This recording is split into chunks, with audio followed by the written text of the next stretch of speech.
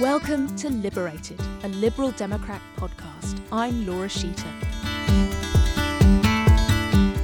This episode, we're talking about the environment. From the little things, getting people to change their daily commute or remember to turn off the lights, to the big picture, transforming our infrastructure for a low-carbon future. We're joined by Tom Burke. He's the co-founder and chairman of the independent climate change think tank E3G. Tom was formerly the executive director of Friends of the Earth, and he's been an advisor on the environment to several governments and international organisations. I started by asking him how Lib Dem environmental policies compare to the other major parties. Well, I think among the three main parties in Britain, the Liberal Democrats have for a long time been the political party that's paid most attention to the environment and has had most to say to voters about the importance of the environment. Did very well as a check on the government when it was in coalition. Didn't get rewarded particularly for that, but actually made a real difference, which we really saw as soon as the Liberal Democrats weren't in government, and we saw the government immediately abandoning a lot of the sort of environmental policies. So I think it starts from a better place than the other two of the larger parties. I think that's both generous and accurate assessment of where we are. We have undoubtedly been a greener party than the other two. Obviously in government you're having to make compromises, but I think the record in this area was a good one. I wasn't directly responsible for environmental policy, but obviously the impact of British industry is very substantial. And I think the things that were happening in my department, the establishment of the Green Investment Bank was a major step. Of course, it's now being privatised in a way that I rather worry about its long-term future. But the development of supply chains for our offshore wind industry, which is one of the big breakthrough areas which we achieved in government, would not have happened if the Conservatives had been allowed to fix policy on their own. But I think the whole concept of sustainable development, focusing on climate change as an issue, these are things that I personally care about. I helped to write the first ever intergovernmental report on climate change 30-odd years ago, and I want to make sure that we maintain that green thread in our policy. You could say this about a lot of areas of policy, but for the environment in particular, the questions we've received have gone from how do you encourage people to cycle rather than taking the car, all the way up to what do we do globally about climate change. That's a huge swathe of policy. How do we get from people's everyday lives to these huge global level issues? Well, it is difficult. Local and global do connect in this area, and I think it is about seeing the world and the planet as a system, which is actually rather important, because unless you see the global picture, why would you bother about your own personal behaviour? I mean, as it happens, I am an enthusiastic cyclist. I don't claim I'm doing it to save the planet. It's happened to be easier than trying to park a car, and it's also healthier. But, people have mixed motives for these things, clearly. Where we do have to start as a political party in terms of having clear policy framework is climate change is undoubtedly, unequivocally scientifically sound. I mean, there's so many people who are trying to undermine that, but it does start from absolutely basic science and evidence. It is a major threat. We can see all the evidence and the signs of that. The costs will not be primarily felt in this country. They'll be primarily felt by poor people in poor countries, and to the extent to which we think about the world as a whole rather than in a purely selfish way, which we do as an internationalist party, we've got to be focused on it. But I think one of the good things about Britain is that, unlike the United States, there is a sort of cross-party buy-in, broadly speaking, to recognising the problem and the fact that we have duties towards it. And I think that's something to build from, and I want the Lib Dems to be at the radical end of pushing adventurous policies on new sources of renewable power and on energy conservation. So Vince mentions radical policies and adventurous new ideas. Tom, for you, someone who looks at these ideas and what is potentially the next best thing that we could be doing in this area, what kind of radical policies would you like to see parties adopting? Well, if I can go back to your first question, really, and just say, if the environmental community was a bit better at presenting the arguments, it wouldn't be such apparent gap between what the people are concerned about or doing in their everyday life and what needs to be done by governments. The environment community has been rather bad at talking about, for instance, improving air quality as one of the best ways to lower the burden on the health service. The health service pays about $15 billion a year as a consequence of poor air quality in this country. Now that's a massive way not only to deal with, to get the public engaged in doing it, but to actually sort of liberate money for health. We don't talk about the fact that everything you are going to do that's most effective in dealing with climate change, which is basically improving energy efficiency in the house, is going to lower people's bills and reduce fuel poverty. So I think it's not just getting more radical policies, it's also finding a language to talk about them in a way that connects to what people care about. And quite a lot of the time, the environmental community has not been very, in a sense, very helpful to politicians because it's tended to talk about the issues as if they were coming out of a green ghetto. And understandably, it's harder for politicians to push forward with more radical policies if the support isn't there from the public. Yes, I think there's a really important point there. Just to give a concrete example, I mean, one of the big issues that affects me as a local MP in southwest London is Heathrow Airport, and a lot of my constituents are affected by this negatively. But the arguments are usually couched in terms of aircraft noise, which of course is a nuisance if you happen to live there. But it's rather self-interested and rather narrow. But as Tom says, we couch the argument primarily in terms of air quality, where there is a very, very serious issue about breaching safe health limits and all the costs that this then imposes on not just on residents but the rest of society. That's a much more inclusive and much more convincing way of making the argument about unfettered airport expansion. And the Lib Dems just very recently released a paper on the environment, climate change. What do you think were the most exciting things in that for you? Well, I think the bits that really interest me, and it's a continuation of the work I did in government trying to promote innovation and advanced technology in BIS when I was Secretary of State, were with some of the new technologies coming down the track. Wind power was thought to be a bit wacky, less than a decade ago. It's now mainstream power supply. Almost as cheap as gas in the new bidding round and much cheaper than nuclear, for example. But beyond that, tidal power hasn't yet been developed, but the technology is there. One of the things I did in government was setting up what we called a catapult to promote the technology, drive down the costs. And I think one of the things we should be pushing as a party is the idea of tidal lagoons, which sounds a bit exotic and far out, but actually the economics of this are, in the long run, potentially enormously beneficial. Reports have been done for government which show that you can have all the advantages of nuclear without the anxieties and indeed without the extreme costs involved in it. So that's where I really get excited about the policy. And do you think, given the idea that we need to really change our infrastructure to make this happen, are there changes to things like planning regulations that would need to happen in order to be able to push these? Or is it really a question of incentivising private enterprise to do this kind of stuff? The most difficult area is onshore wind, which is a very cheap and sensible source of supply, but causes enormous NIMBY objections. I've never quite understood why people feel perfectly comfortable with electricity pylons crawling over the countryside, but get deeply wound up about windmills. But, the planning restrictions on onshore wind have proved to be very onerous and have in many ways almost killed development of the industry, and that's actually rather retrograde. But in principle, I'm in favour of having a planning system. I'm not in favour of having a free-for-all. You've got to balance an amenity against commercial benefit. But I think there are areas like that where restrictions have gone too far.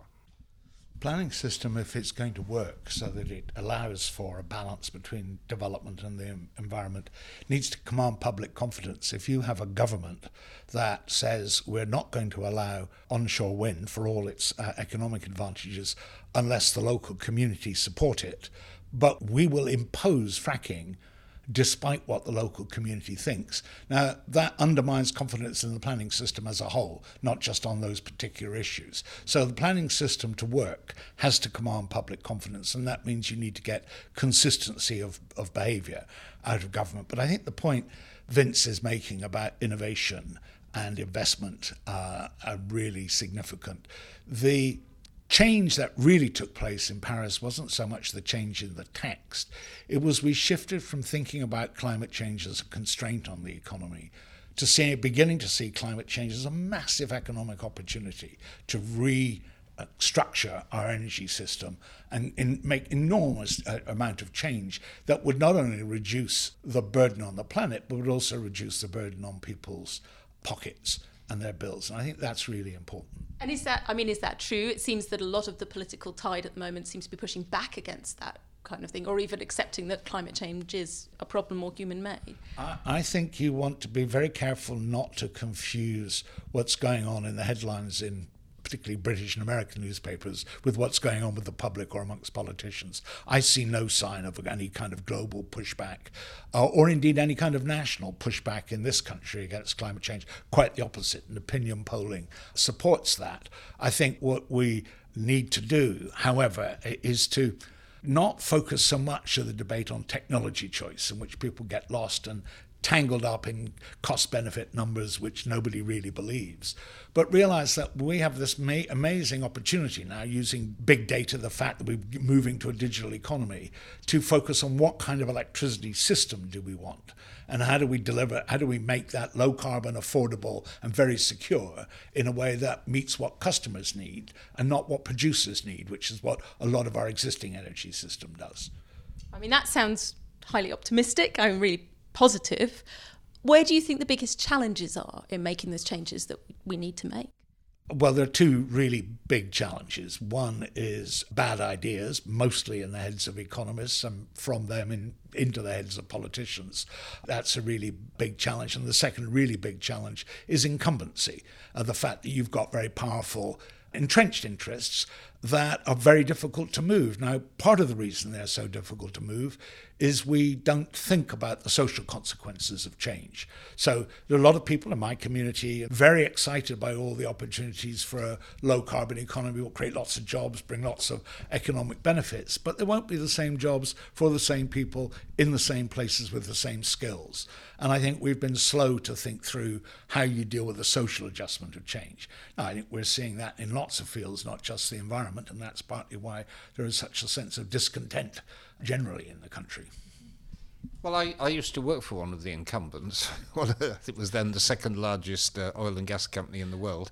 But there was a really revealing debate which took place when I was there. I mean, we're talking 20 years ago, but between those of us who were involved in the kind of strategic management issues, who boldly took the view that climate change is going to happen, and if you're in the industry, you've got to adapt, and those who saw themselves as incumbents protecting the oil and gas sector.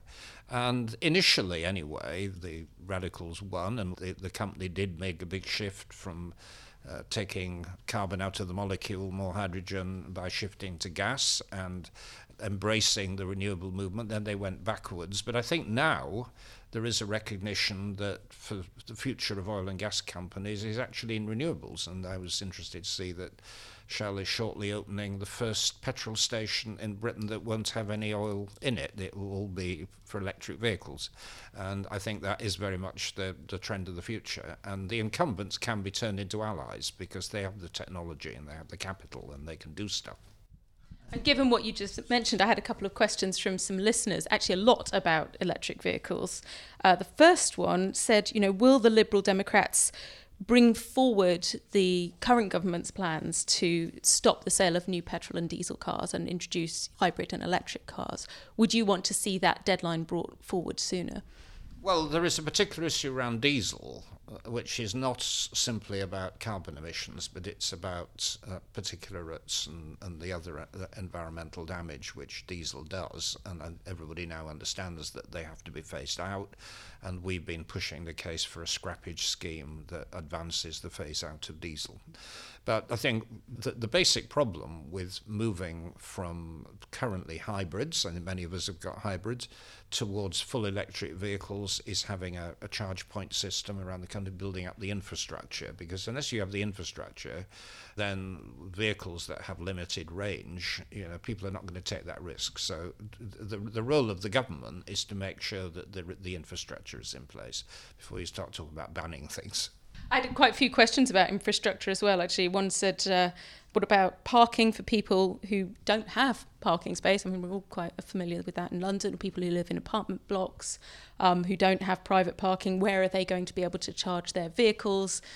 How confident are you that infrastructure is coming, or do you think more should be being done by the current government? Well, it is a bit slow. I mean, it is happening. We did put a bit of money into it when I was in the coalition, and it's not taken off as rapidly as it should. But there's a kind of chicken and egg problem. Until you have the infrastructure, you don't have the cars, and when you get the cars, you need the infrastructure. But so you've got to get a bit ahead of the curve. But I think it's also about different social attitudes. I mean, as it happened yesterday night, I was in Warwick University giving a lecture to the students, and I noticed that in the car park, about half of the cars in the car park were part of a car share scheme, where the students, I mean, obviously they're not rolling in money, actually now do car sharing as a matter of course, and it's a very kind of sociable, forward-thinking thing to do, and they get concessions on their parking policy.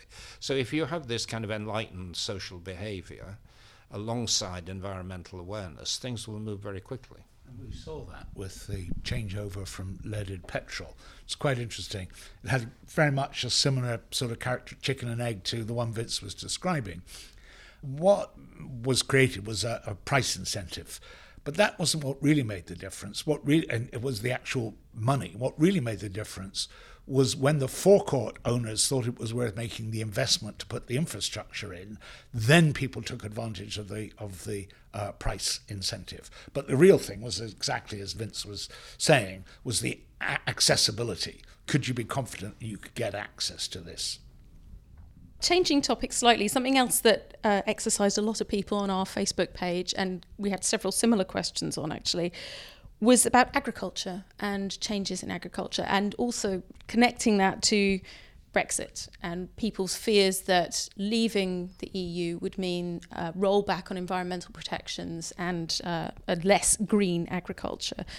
First of all, Tom, I want to know what you think about the sort of possibility of that. How realistic is that? What are the risks? Brexit will be extremely bad for farmers and for the environment. But interestingly, I think Michael Gove's job has been to get the environmental community to support the idea that farmers are producing public goods, and therefore some of the money the Treasury wants to take back from farmers will be left to do environment. I think that's quite cynical, but that's what I think is going on.